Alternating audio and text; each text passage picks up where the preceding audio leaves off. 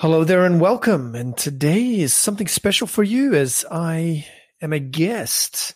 And so I am literally hosting this podcast episode to show you all my friend. His name is Mike Salemi. He's got a wonderful podcast called The Path with Mike Salemi. And he was kind enough to have me on as a guest. And so I've decided that I'm going to host it in order to share it all with you. No breaks, no cuts, no nothing. Enjoy the conversation. And if you like it, please feel free to check out Mike and his podcast. And thank you all for the support. The idea is that we think that, when I do this thing, when I accomplish this thing, I will have arrived. When I can finish this or when I can master that, I will have arrived. The very simple concept is don't spend your time focused on the moment of arrival. Spend your time focused on the curiosity, the exploration of arriving. Welcome to the Path Podcast. I'm Mike Salemi. I believe that uncharted trails make the best life stories. So take a deep breath, put one foot in front of the other, and trust the ground under your feet. Join me in discussions on health, performance, business, leadership, and spiritual self-mastery because these topics are windows into how well each of us have learned to trust our own path. Let's go. This is a Soulfire production. Today on the show with us, we got Justin Nope. Now, one of the things reflecting on having this show for approximately 11 months is I feel so grateful and blessed to have such rad friends in my life. And Justin is one of those people. And basically, you're getting to meet so many of my friends on this show. And one of the things that they all share in common is this insatiable quest to learn, to better themselves. And Justin epitomizes that in my experience of him. He is an investigator through and through, and his perspective on life and how he approaches so many of the topics that we go into today is really going to illustrate that. Now, he is a leadership coach in business, and our focus for today all centers around the topic of learning. How do people learn? What are the role that our stories and beliefs play in how we limit ourselves from learning? What are the different learning styles and even energizing a new perspective around that? The best environments for learning, presentation tips, how to embody being an effective learner. There is so much that we go into this show that I know is practical information that you'll be able to apply right away. So without further ado, let's get right into it.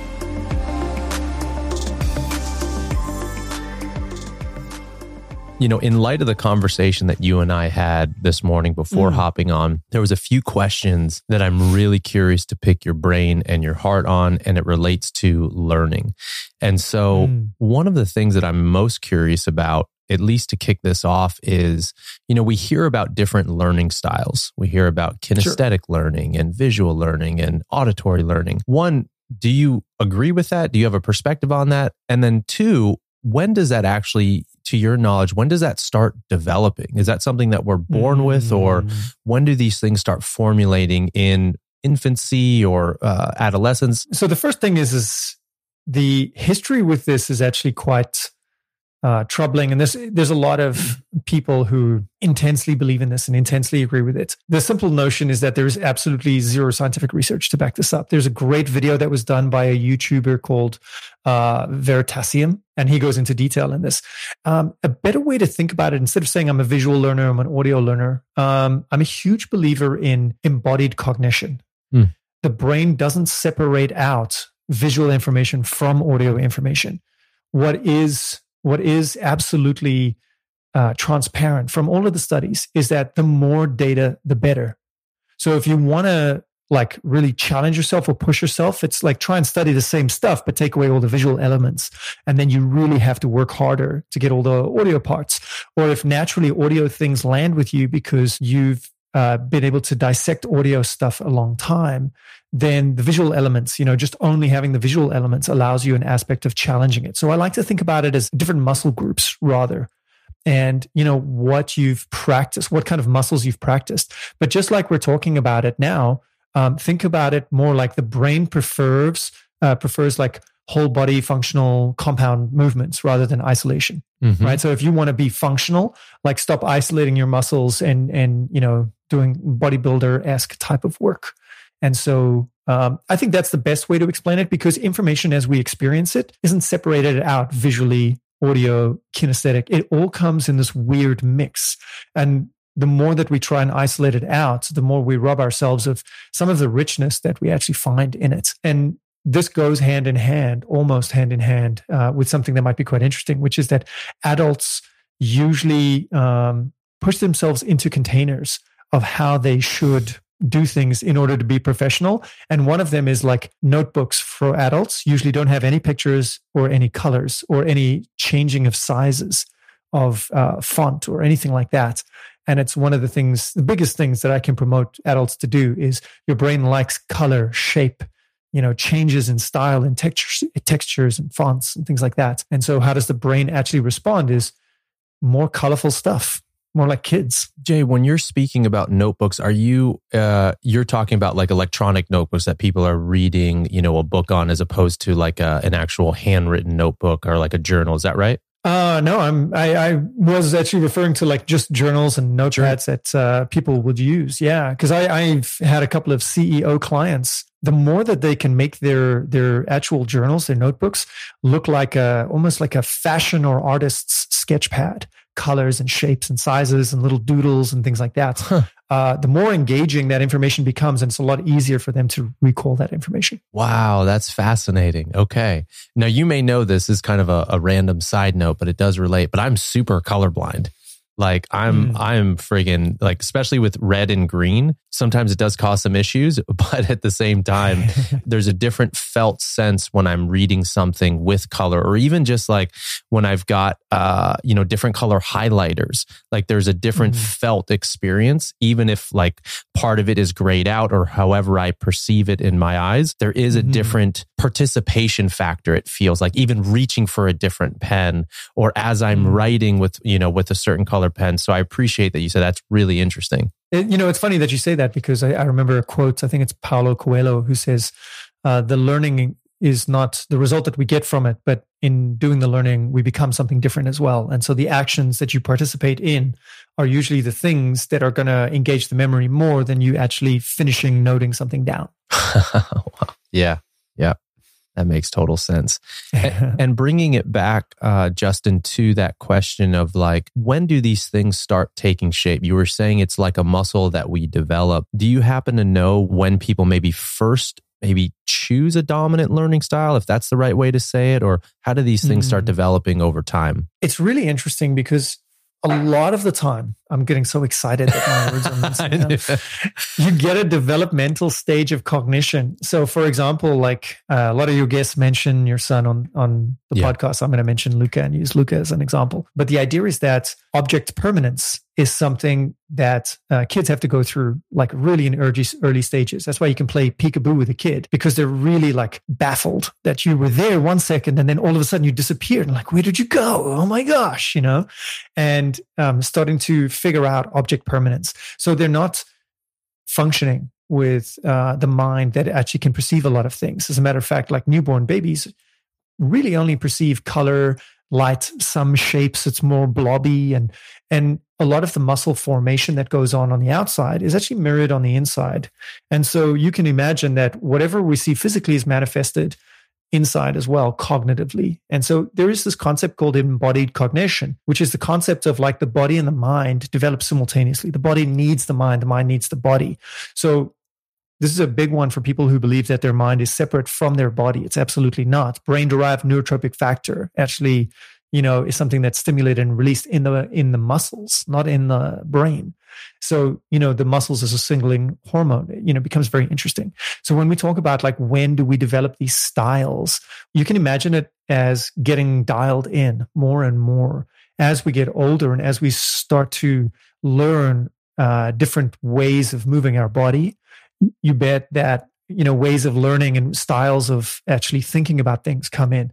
And there's something that's very, I believe it needs to be said, which is this idea of, let's talk about, without a judgment on the word, like indoctrination or conditioning is a better way to say it, is we teach our kids, these are ways that we need you to do this. or this is the system that we use. You got to get used to this system. So, a simple matter of writing with which hand. I mean, you could teach kids to write with both hands or to do, ambidextrous things if you just told them that this was the way of doing things. But, that's not our system. That's not the system that's out there. And it's not their fault when they develop, let's say, a preferential style that usually comes into what they're exposed to, what they practice. And, it's one of those things of use it or lose it is based on this idea of neural adaptation. And ultimately, that's what it comes down to is what do we present them as stimulus to adapt to? Got it. And I don't know if you and I have chatted offline about this, but there's a documentary that I absolutely love. I haven't seen it in maybe 2 years or so, but I'm due for another watch.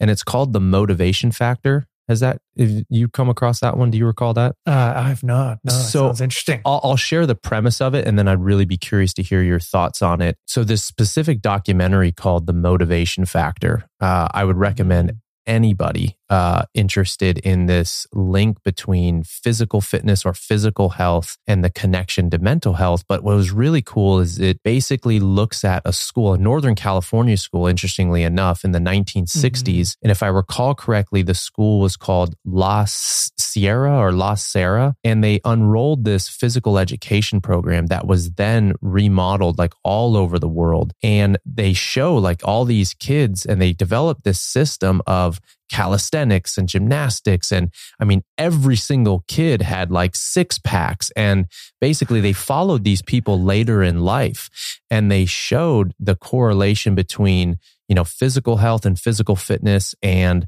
how these kids were doing better in school and setting up routines later in life and being successful in their business world. And then how they maintained this physical education, the same warm up that even guys were doing, I think, until their 60s or 70s later in life. Wow. So I'm really curious for you to go deeper on that connection between physical health and how that can promote cognitive function and learning and that sort of stuff. Oh, there's so much, and it's so delicious, Mike. I think one of the most interesting points to talk about is this idea that we've got a brain manager, right? There's a model of how the mind works based on observations called we've got working memory, and your working memory is basically like a whiteboard, and so let's say you give me your phone number and I remember it. I put it in my working memory. I write it on the whiteboard. And then like maybe an hour later, it's more or less erased. Maybe it's erased just half-heartedly, and you can kind of make out some numbers, or, the real like significant numbers are still there, but most of it's gone, right? So the working memory is one of the biggest models in cognition and cognitive overload. And what they found is that it's really in charge of 4 things, which is, some arithmetic, right? Some language stuff as well. A visual, it's called a visual sketch pad. So you can kind of like see images and pictures very quickly. But then one of them is also movement. And to a large degree, the more that you exercise this, the more stimulation you get. The other thing to say about this is that, have you ever heard about, it's called the homunculus model? No, I've heard of that word, the homunculus, but I have no idea what it means. So educate me, brother. What's quite interesting is when you look at the structure of the brain, there's the somatosensory cortex, which runs kind of like a headband to keep your hair up. Like it runs over the top of your head, almost like you're, wearing a pair of like, Beats by Dre or something like that. Where that head strap will go over is pretty much where we can find the somatosensory and motosensory cortex. And the idea is that anything that's closer to the ears is actually a finer point detail. And the closer that we get to the center of the head on the outsides, the more it's for something that just requires just a very small amount of control. So the stuff that's around, the sides of your head, in the middle of your skull, like that area there is pretty much all in control of things like your fingertips, manual manipulation, manual dexterity. But the one that actually is the number one most controlled place in your entire body is your face, is your mouth. Or you think about language being one of the most detailed things, and you think about how our hands contribute to communication as well. And it's all stimulated right there. And then, as you go further up, you get things like, your legs are pretty much at the top. where we can't really do as much with our feet as we can do with our hands. You can't necessarily do as much. You can't, it's very difficult for people to play instruments with their feet compared to their hands, So what's interesting is that the more you can involve the parts of your brain that can stimulate as much physically as possible in any learning environment, the better it is. So if you want to go for a walk and talk, you're going to retain a lot more of that knowledge. If you want to go for, let's say you're learning a language, if you're out and about and you're actually using your hands to demonstrate points, it's going to be a lot more salient in the brain. It's going to be easier for that working memory to transcribe it on that whiteboard and then submit it to the long-term memory to say, hey, we need to take a picture of this. We need to store this. And that's pretty much what the data show. This idea that there's a connection between what you put on that whiteboard, how you put it on that whiteboard, how you're actually able to sync up your physical and the data together. And then you're able to put it into your, like I said, your long-term memory a lot stronger. And so that's literally the approach that I used when I was helping clients with learning languages is, okay, cool, you got to learn this phrase. So drill the phrase, but drill it in ways that are very unique and novel for the mouth. And then also add physical movements, not just to complement it. Like, if you're going to say thank you, putting up the hands that meant thank you in that particular culture or whatever it is, nod of the head or whatever. So role playing, stimulating that. And in your visual sketch pad as well, like imagining yourself in that situation. But then also the concept is that I can then use the visual sketchpad as a model to introduce stress. And just like physical workouts, you can add progressive overload as well. So if I'm able to recall it quite easily, then what I'm going to do is I'm going to take an object in my hands and throw it up and down, and try and catch it and coordinate movements in opposition to trying to recall a phrase.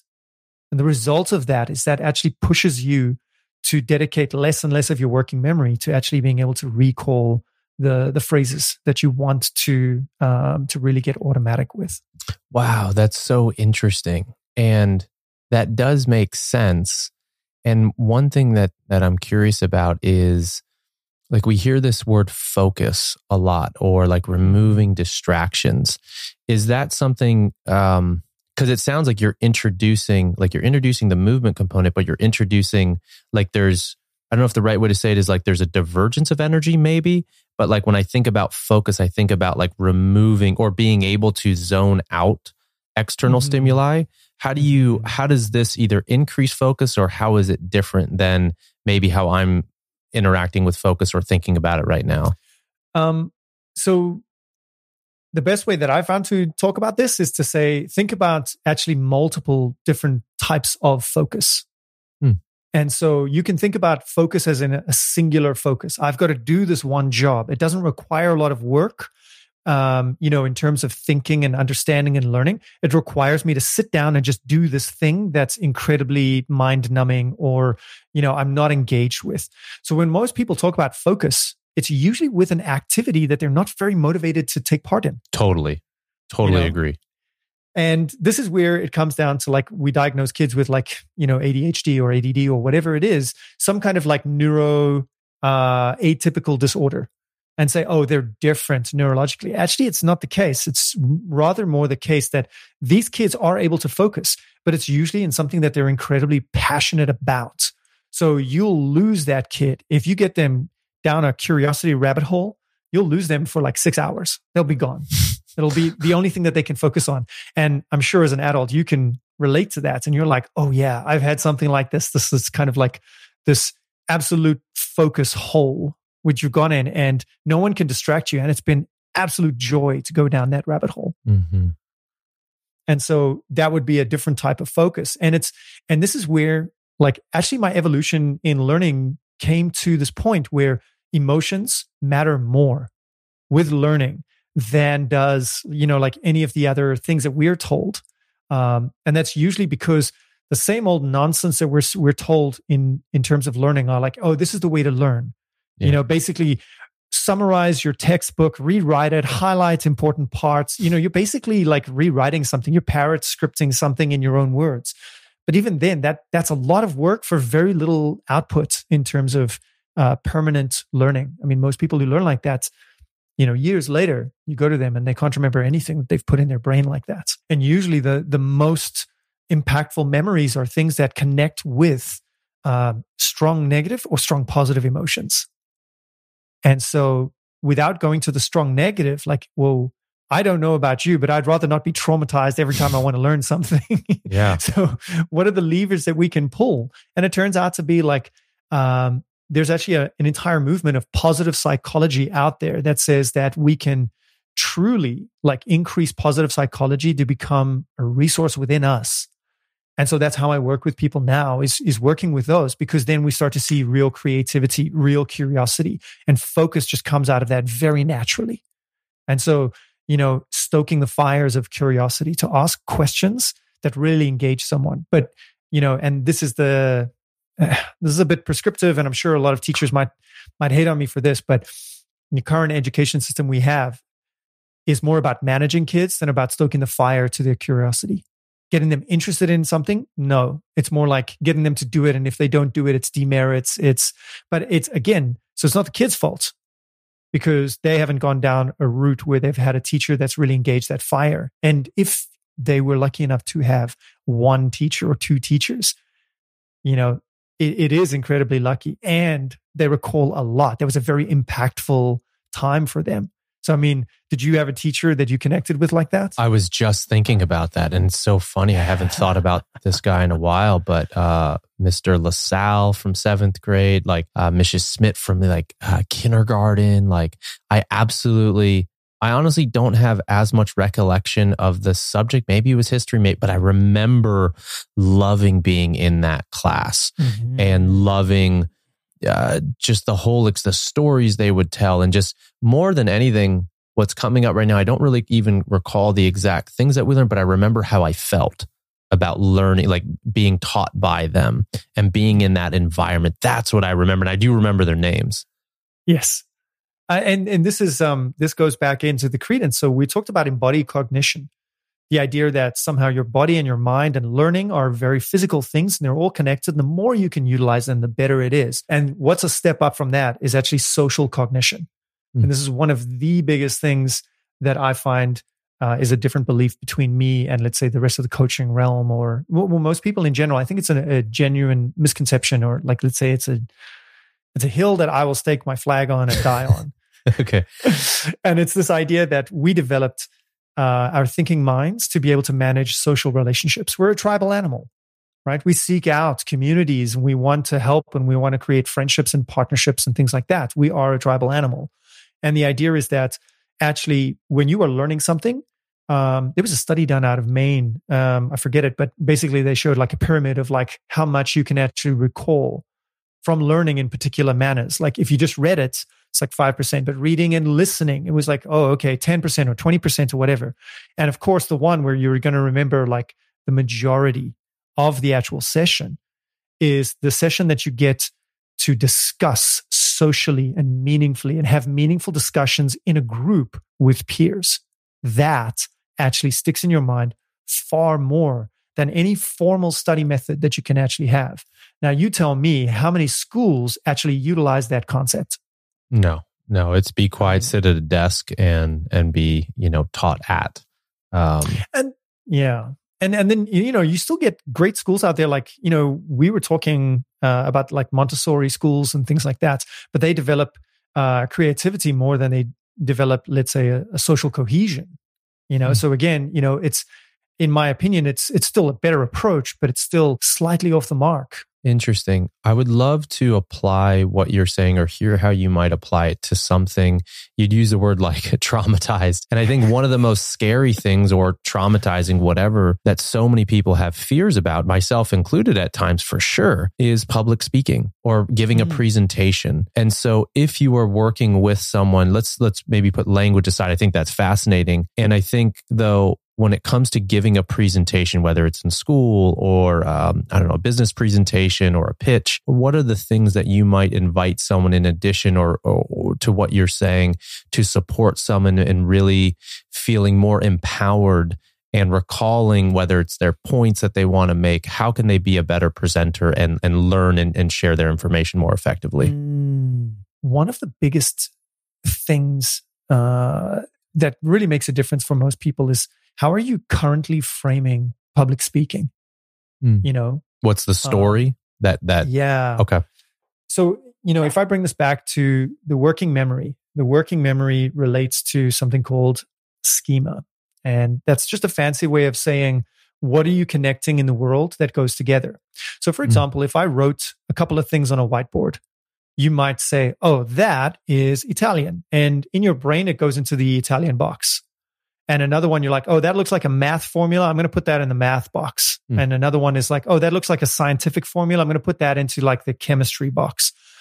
You sorting all of this information into like these boxes is what exactly schema is. And the idea is that most people keep those boxes that they've had throughout their entire lives in terms of, this is what conventional thinking looks like, or what's called neural convergence. You know, the idea that everybody thinks in the same way or has the same boxes for everything. And so one of the biggest things that I do is I bring an alternative or an unconventional point of view to the table and say, okay, let's first identify what box you're using. Oh, you're identifying it as like, I'm not a good speaker. Okay, well, let's put that into a different box. And let's just say, I haven't practiced speaking. It's that simple. I haven't flexed this muscle. So instead of a characteristic, it's a muscle. It's not a trait that is in you, that is somehow genetic, that you're predisposed to, that's part of your destiny and your character. It's just a muscle.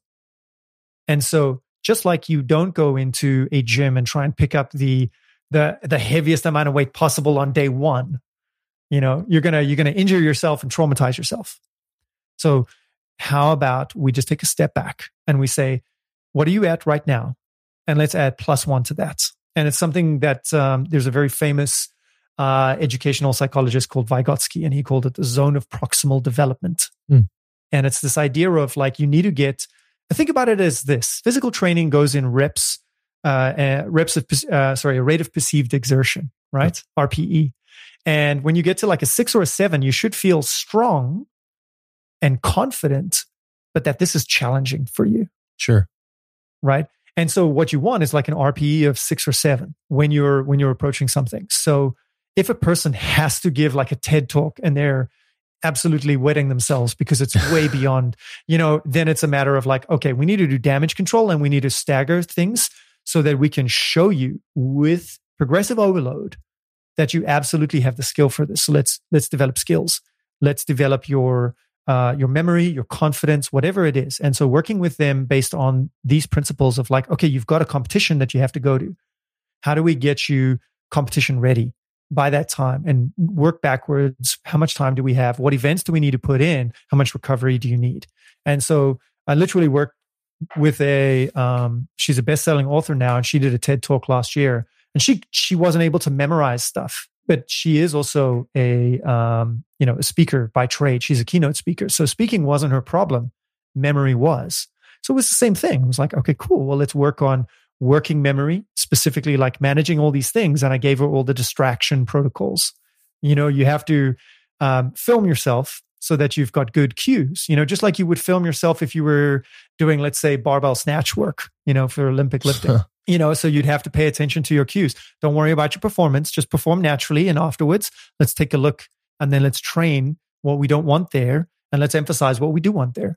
And then let's also make sure that we're distracting yourself at, you know, input +1 or stimulus +1, and just go a little bit like, is that intense? Yes. Is it too intense? No. Okay, cool. Is it manageable? Yes. And you can always tell when someone is overloaded cognitively because you will see it in their face. You know, if you ask someone, and it comes back to language learning, it's the easiest way to see it because people get overloaded so quickly. You're like, what was that phrase in Italian? It was, and so you can hear them umming and ahhing. And that usually means that the mind is overloaded. There's too much going on, right?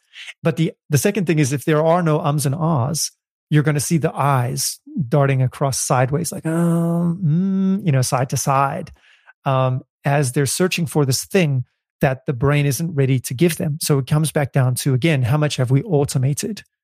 How much can we manage stress plus whatever skill it is that I'm trying to pull out of my brain as well? And so that's usually what happens with a lot of people when they come up to like a task that they have to do. So again, we bring this right back down to, let's say, performing a speech or speaking in front of a group or something like that. It comes back down to, number one is, how do we manage stress in this particular environment when you actually have to come out with, some type of language output? And most of the time it's about automating it with stress, so that part of your brain is actually free in the moment to handle any weird stuff that comes up, like people coughing or the screen not working. It's actually not a stress. And if we go backward to our conversation that we just mentioned as well about like the body actually prepares the mind for stress a lot. So there's a lot of data that's out there that shows that, resistance training actually adds to more resiliency when it comes to stress and overwhelm at work. Or that, doing a form of cardio like zone 2, or, it's basically any of the physical training that we take. When we take it to extremes, we're training the body to be more resilient and to deal and cope better with stress, to respond to stress better, because we've taken ourselves there physically already. And the body doesn't know the difference between the sympathetic activation, that stress hormone activation. It doesn't know the difference between I'm standing on stage versus I'm throwing 100 kilograms above my head. And so we come back to this idea of like, when you do the extreme versions, like pushing yourself, you're taking yourself to a place of stress and your body is now familiar with it and not that scared. So the response isn't that strong and the recovery is a lot faster. But if you do the smaller versions of it, it's actually more activating. So if you do like zone 2 cardio instead of threshold, VO2 max threshold training, you're actually stimulating more blood flow and things like that, which actually would give you better output cognitively on that day as well, better learning connections. Just like if you went to the gym and you did something at an RPE of 6, and so you left the gym feeling energized with a feeling of like, I feel strong, I feel confident. That was a good session. It didn't, empty the tank. And the response of that type of session on the brain is phenomenal. Interesting. And that's, when I'm reflecting on my own training right now, and for the last while, that's been such a focus. One, I'm not really competing. So once in a while, I love to push it to see where I'm at, and just the emotional things that can come with that, especially when you do it in a group and with guys or training partners. But that therapeutic dose feels really good. And I actually like it might sound weird, but I don't know if this even really applies, but one of my favorite things to do, it's going to sound weird, is I love, like, I'll play, a lecture or something that I want to learn in the garage, and I'll have a training implement. Maybe it's a Bulgarian bag or a kettlebell or some other implement. And then I do laundry. And so I like go through this circuit of just like folding some clothes, like moving as I'm listening and training. And it's just like this, that lighter RPE, but I feel like the things that you're talking about of engaging the body, but also it's so much more, I can retain so much more than if I just like sat down here in a sterile environment in my office and just listened. Like it just 100%. It's so different. It was so funny that you're actually saying that, because I think this is half the problem that I got with classrooms that sit kids down for hours on end. And, you don't stimulate the body in the learning environment. So when I was in a classroom setting and I was teaching people, I would have them stand up like every 2 minutes, just because it energized people. As soon as you start to see people yawning, it's not because they're not interested. I mean, we've all had that experience, that we're sitting there and we're yawning, and it's usually because our posture then like puts pressure on our lungs and our diaphragm, and we're not getting enough oxygen. We start falling a little bit asleep, that kind of stuff. It's not because we're not engaged. And it's very typically because the body is like, oh, I'm tired now. So I'm like, great, let's stand up. Let's move around a little bit. Why don't you go talk to your partner? Tell your partner what's the most interesting part of what we just learned, or what did you think about this, or how can we apply it? And, asking them those kinds of questions. And, like I got sick and tired of having to do this and fighting the conventional kind of educational model that I branched out on my own.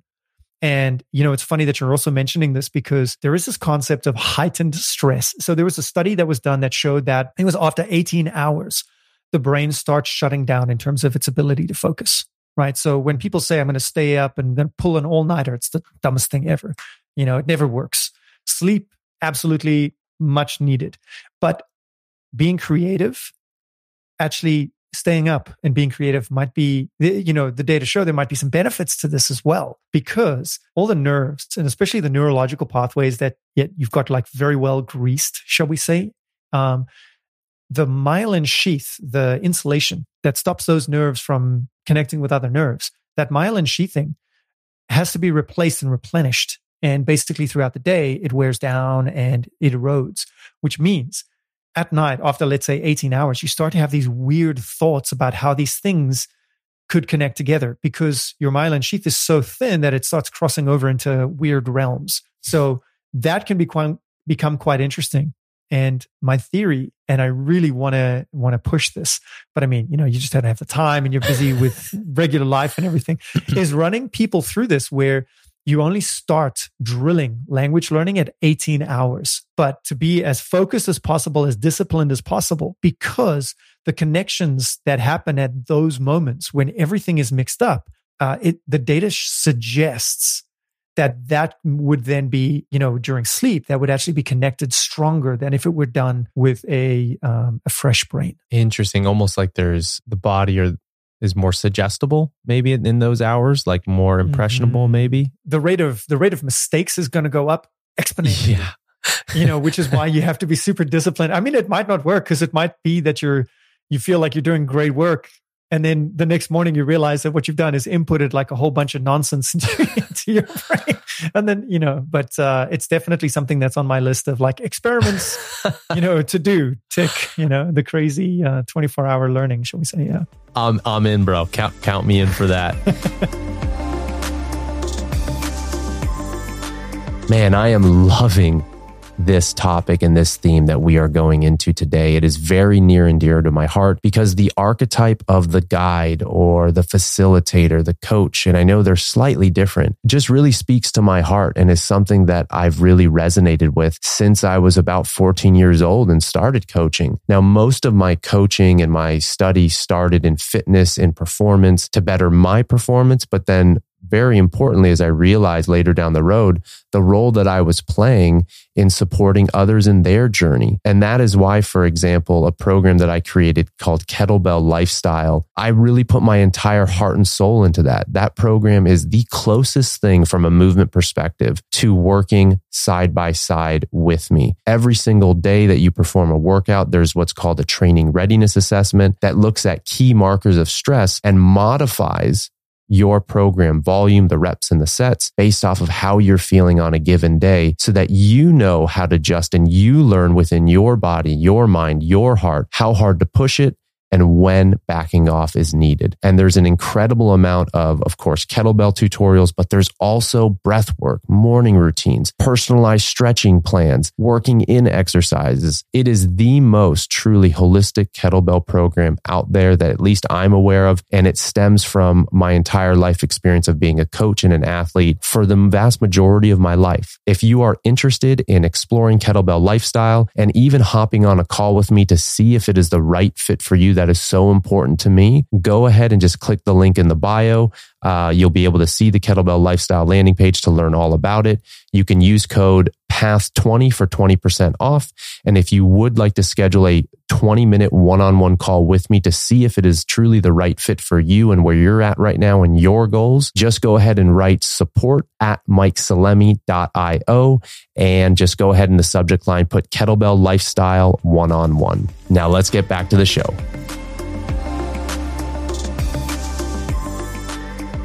And on a thread that you were just sharing, so let's say, let's pick a situation, and it applies to exactly what you were just going into. Let's say that tomorrow, I've got a presentation or something coming up. So maybe there's not this time. I really do appreciate the correlation or the connection to exercise, because that makes sense a lot with me, and I imagine with a lot of the listeners. And what if you don't have adequate time or a phase to start breaking things down and reviewing tape? Or what if, let's say we've got 24 hours or less, or it's the day of, and you can't remember your points? What would you say is the most important or the minimum effective dose of something to support getting someone on stage and presenting and feeling more confident or competent? Absolutely. Yeah. It's spoken like a true one. Such a tough No. It's absolutely valid. Like, how do we apply what we're talking about? There's a tattoo that I've got on my arm of a hand with an eye. A hand with an eye in the palm. And the idea is about this idea of insight means nothing without action, and action means nothing without insight. And so how can we put action to something like this? And so I literally have what I call the three measurements, which is a binary yes or no, quality scale of 1 to 10, and then a final one of feeling. And so anyone who's at beginning, let's say it's the first time that you've done a presentation, you're super nervous about it, the simple one of binary of like yes or no is the most important. And so taking this and let's making it a little bit more applicable. I want you to think about someone who has never been to the gym, and the idea of going to the gym and starting exercising is so complex. It's so overwhelming for them. There's so many things to think about. Do I train calisthenics, powerlifting, bodybuilding, CrossFit, or do I just go in and just gamble about like a couple of my friends, or do I do kettlebells or suplex bags, or how about the Indian clubs, the mace, things like that. So there's an overwhelming amount of choice. And so a simple matter of just asking the question of, did you go in to the gym? Yes or no, becomes the most important part. Once you've got that, then you can ask questions like, did you do a push, a pull, motion? And then did you do a squat and a hinge motion? So we can give people these kind of general goals to strive for, to get complexity under wraps, to get a little bit of a mastery thing going with this type of concept. And so if you've got 24 hours, the number one goal that I'm going to go for is this idea of, number one, connect with your audience. Don't be afraid of your audience, being able to come in and own the audience. And that comes with also the idea of owning silence. And so it seems a little bit like counterintuitive, but owning silence is just a simple matter of counting in your head. 2, 3, 4, 5, just like I did there, right? So counting in your head is about owning that silence. Often when I'm coaching people as well, I'm so excited and I just want to talk more and I just want to get into it with them. And I have to do this all the time. They give me an answer and I count in my head to 5. And okay, all right, they're still going. Okay, let them go. Okay, they just finished speaking. Okay, count to 5. Okay, they haven't said anything. Yeah, that was, it must be very difficult, and then you go into your acknowledge and validating, just counting to 5, owning that space. All of a sudden, professionalism increases. Yeah, what is that doing? What is that doing? Yeah. You said professionality. What else is owning that silence doing? It's very important to understand across the world how different languages and different cultures respond to silence. So your Asian languages like Japanese and Chinese, Korean, silence is a very strong way of speaking. Whereas your Latin languages, silence must be filled, right?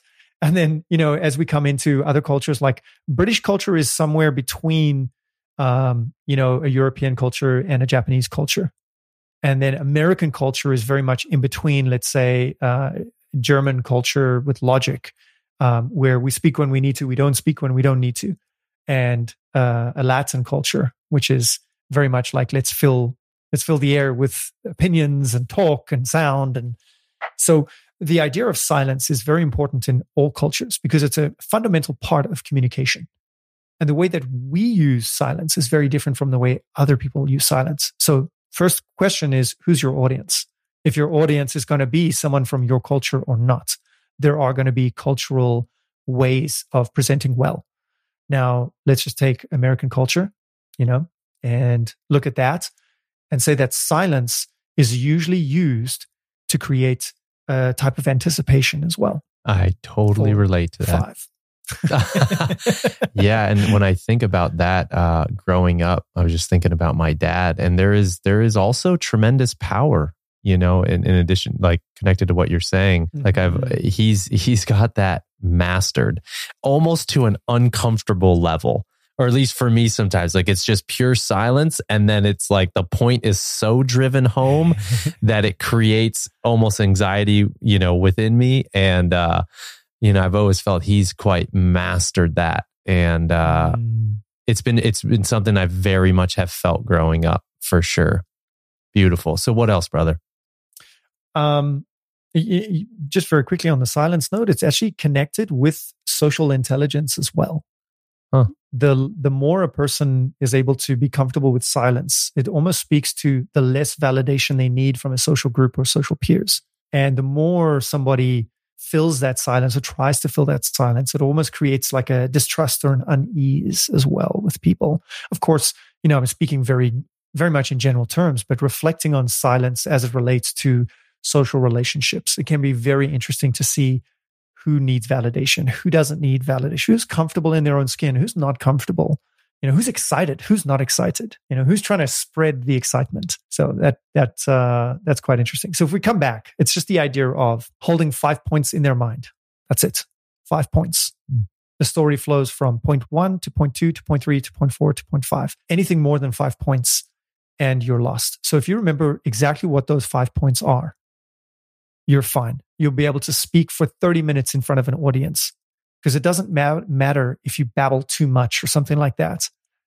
Because then owning the audience is about pointing out that you just babbled, having a laugh at yourself and allowing them to laugh with you, rather than creating the kind of the distance between you and the audience and being like, oh my God, I'm babbling. Oh my God, they probably think I'm an idiot, And one of my favorite scenes in Austin Powers. Do you remember Austin Powers? Yes. Yeah, keep going. Yeah, the first one, when he gets unfrozen, they're like, how do I tell them I have no inner monologue? And that is almost like a perfect example of something to do is, you don't have to be self-deprecating, but just pointing out, what everybody knows allows others to be at ease. To show that you're at ease with something as well allows others to be at ease. That's part of our social empathy. So I get people to focus on those 2 points of understanding the social intelligence of the situation is the first point. And that's a little bit unconventional, because conventional kind of thoughts around this would have you practice and drill your speech again and again and again. Like, that's fine. You can automate it like that, but you're not going to get past that initial point. And so let's talk about diving into the positive psychology. Why are you here? Why are you speaking? Chances are it's to share something that you really believe in. Something that's part of your, it sounds cheesy to say, the heart's desire, something that's in your spiritual vision of like, I am here to talk about this thing that I believe is really important. And remembering that and connecting with that is going to push me forward and my life mission forward, which is ultimately to serve others. And I don't know however you cut it, everybody's life mission is always in the service of the tribe, the greater community that they want to belong to. I really appreciate that, Jay. I really do. With that, one of the things that comes up as a curiosity is, would it be beneficial to, knowing your audience, connecting with your audience, owning the silence, learning these 5 points or remembering these 5 points so you can drop into maybe even the intuition of the situation, your own intuition to connect with what's most helpful in the moment. And you had said earlier about one of the best ways that we learn is through discussion and stuff like that. So would you recommend, if there's a time period to like drop in with a friend, like, hey, I'm going to give this this presentation in the next few hours, to discuss with them? Is that something that would aid in that as well? Absolutely. A couple of people that I've trained to, give these presentations to, I'm like, how much can we actually create a simulation of the environment you're going to be in? So if you're going to give a talk in front of 100 people, what's the number where you stop seeing individual people and you start seeing a crowd of people? Okay. And it's usually like 10 plus. After 10 people, a crowd is a crowd. It doesn't matter if it's 80 to a couple hundred. And I'm speaking from my own experience as well of speaking on stages and being in front of crowds of people. After 5-6 people, it starts to become a blob, a mass. And, whatever you felt with a small blob or a small mass, you still feel with a big mob or a big mass. The interaction patterns then become interesting as well. So, it's the idea, it's called scrimmage, basically a rehearsal, a test run, a friendly game where you're more or less simulating the environment as much as you can, but there are no stakes. There are no consequences. I love that, man. That's super helpful. And it's funny because in preparation, for example, for the men's retreat, I'm going to be leaving the next day to our men's retreat. And it's one thing that's been really cool with myself and the facilitators, because one of the things that we do at these events is to challenge ourselves with new things that we're learning and things that we're growing into. So as much of the facilitation process is parallel to the things that are most exciting to us, that we feel might be most beneficial for the group that we have. And we've been pretty regular of like meeting and getting to, just amongst ourselves in a safe place, present and practice and hear feedback. And if anything, it's just been such a helpful container to practice. And I've noticed it directly carry over into the ease and the ability to drop into the environment and tune into my intuition and feel more relaxed when presenting to the group. One question, Justin, when it comes to, like, for example, if you've developed a level of mastery in one area, let's just say the gym or someone's fitness routine, but they're really struggling with transferring that mastery to a different area of their life. Maybe it's they feel very confident and competent with, again, their workout routine or their communication in a relationship, but they continually struggle with their relationship with money or learning how to manage money. How do you help someone who maybe is very high level in one area, but there's this big imbalance between some other area of their life that they're having difficulty, like maybe transferring that skill set or what they've learned in one area? Yeah, it's a great question, Mike. And there's so many times that you get people like this, and the result of them feeling like this is usually that they judge themselves very harshly as well. Sure. Like, I'm so good at this. Why am I not great at that thing as well? And why is this not crossing over here? And one of the starting steps is to create a type of distance between that self-talk and that judgment about themselves. Just speaking quickly more on that is the idea that humans have been shown to have something that I call meta emotion. It's this idea that we can observe ourselves. And the observer is one of the highest transfer skills that we can actually develop. The way that we observe ourselves with kindness, compassion, empathy, changing our self-talk, specifically the observer who's observing us. Like, getting angry is okay, right? Getting angry, if I'm getting angry and then the observer part of me says, but I shouldn't get angry. Like, why are you getting angry? You're losing control. Versus, look, it's okay to get angry. Just make sure that you're not taking it too far. Why don't you just feel that emotion, apologize afterwards? We can look at it, but when we've got time to reflect and go deeper into it. So the meta emotion, the emotion you feel about the emotion, is usually it's a compounding effect. It really will just pound you down, wear you down, and grind you down. And that is the strongest skill that I can help people with developing, that any coach or any person can help another person to develop, our self-talk. And so I spend a lot of time on that, the observer perspective, I call it. A lot of my my guided meditations, they're visualizations, because actually practicing these types of things and viewing yourself in those ways is something that can transfer to every area of your life. So that's one of the biggest points that I've got there, and helping a person to create some distance, to get some breathing room for not being too hard on themselves. Number one. Number two is this idea of coming back to musculature again. There's no such thing as character traits. It's character musculature. There's no such thing as personality traits. It's personality musculature. I'm not an introvert. I've practiced, hiding myself away, and I haven't practiced socializing. And so doing something where people say, oh, I'm an introvert because it takes energy from me to socialize.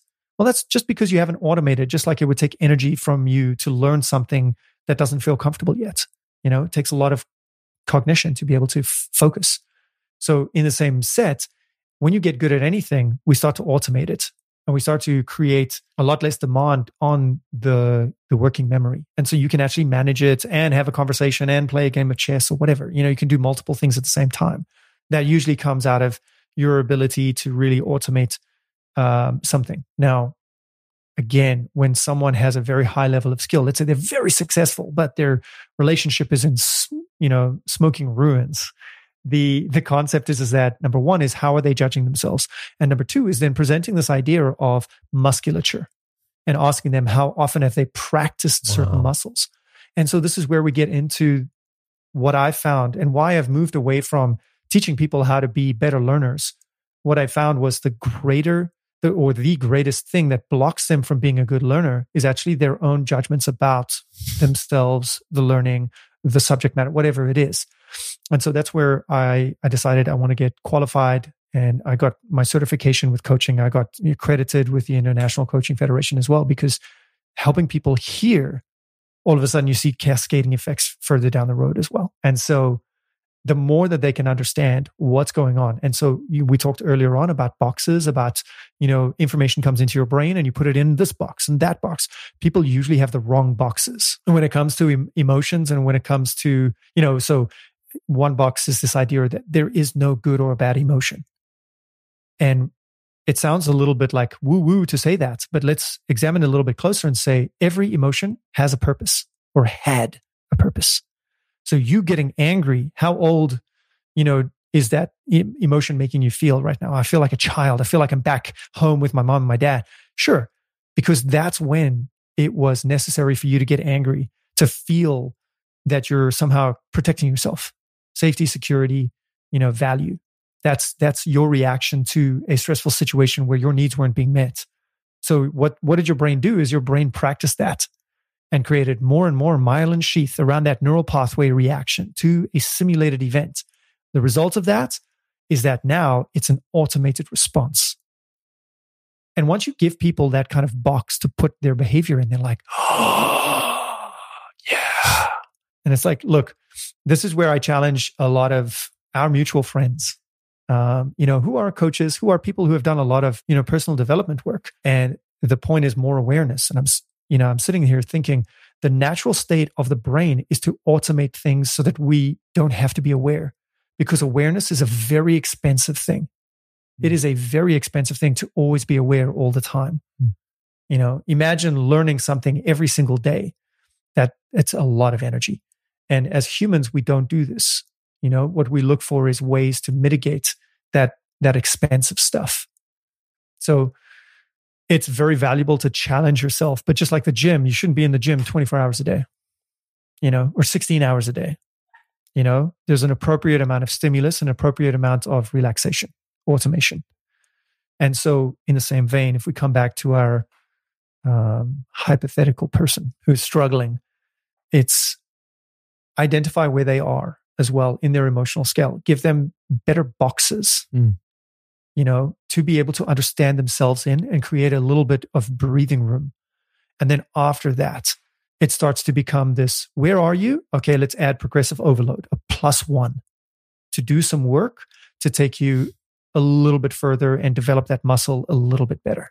Dude, I super appreciate what you've shared. That's incredibly valuable. And what it feels like for me is you and I were talking before we hopped on about this word, like empowerment. It really feels, how I'm receiving it just feels like more like what's possible now is more readily accessible, and this feeling of empowerment. And so, yeah, man, I super appreciate everything that you shared.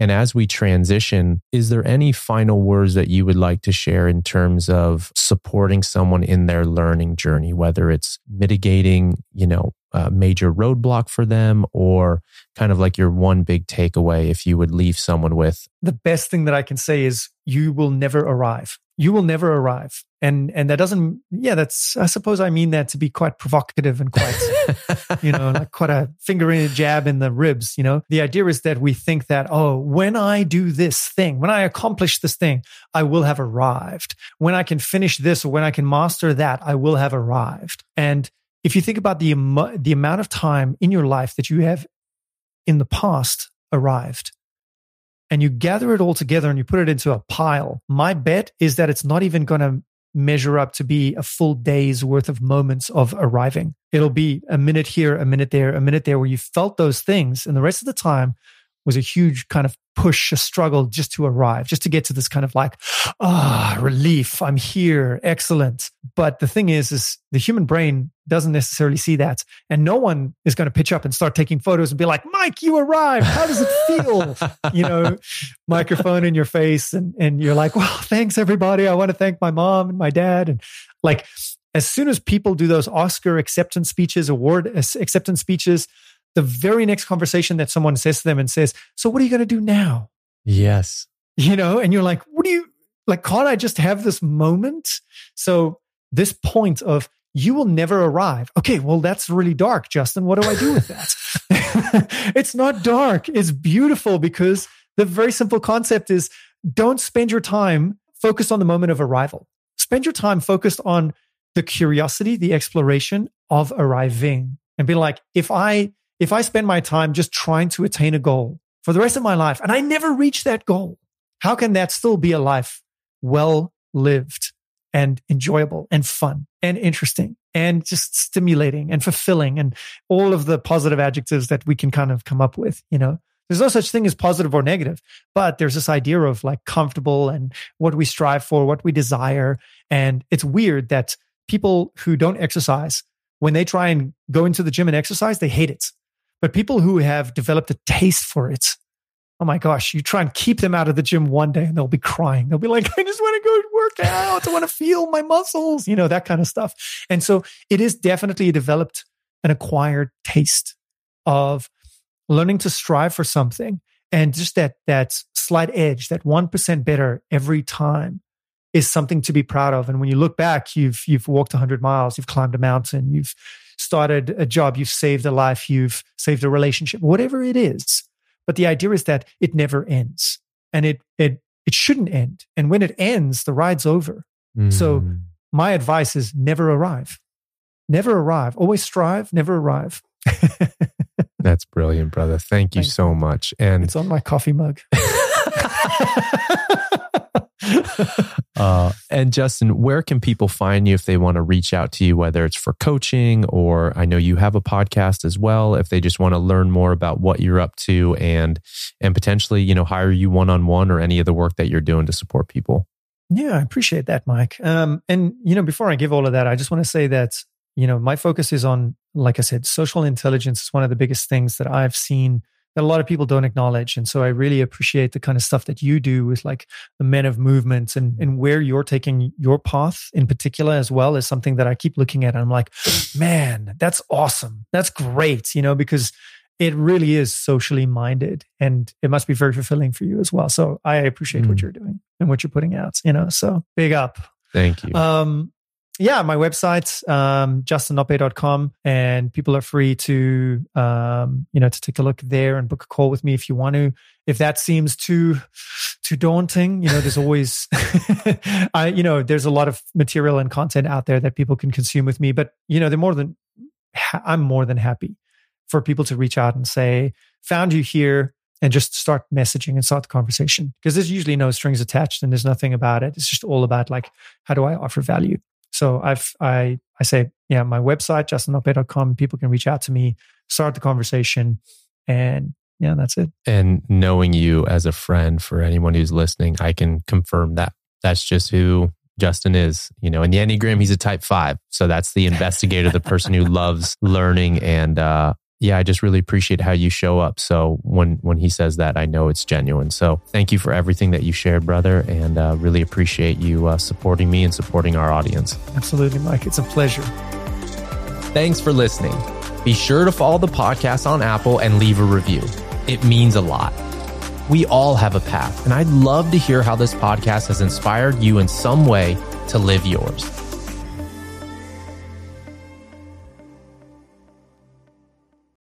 Well, that was the conversation. I hope you really enjoyed it. Like I said before, if you enjoyed Mike and Mike's questioning, Mike's podcast is called The Path, and it is fantastic. I highly recommend going and checking it out, leaving him a nice review. If you enjoyed my conversation with him, I'm sure that you would enjoy a lot of the other conversations that are on that podcast. So until then, I hope you have a wonderful day.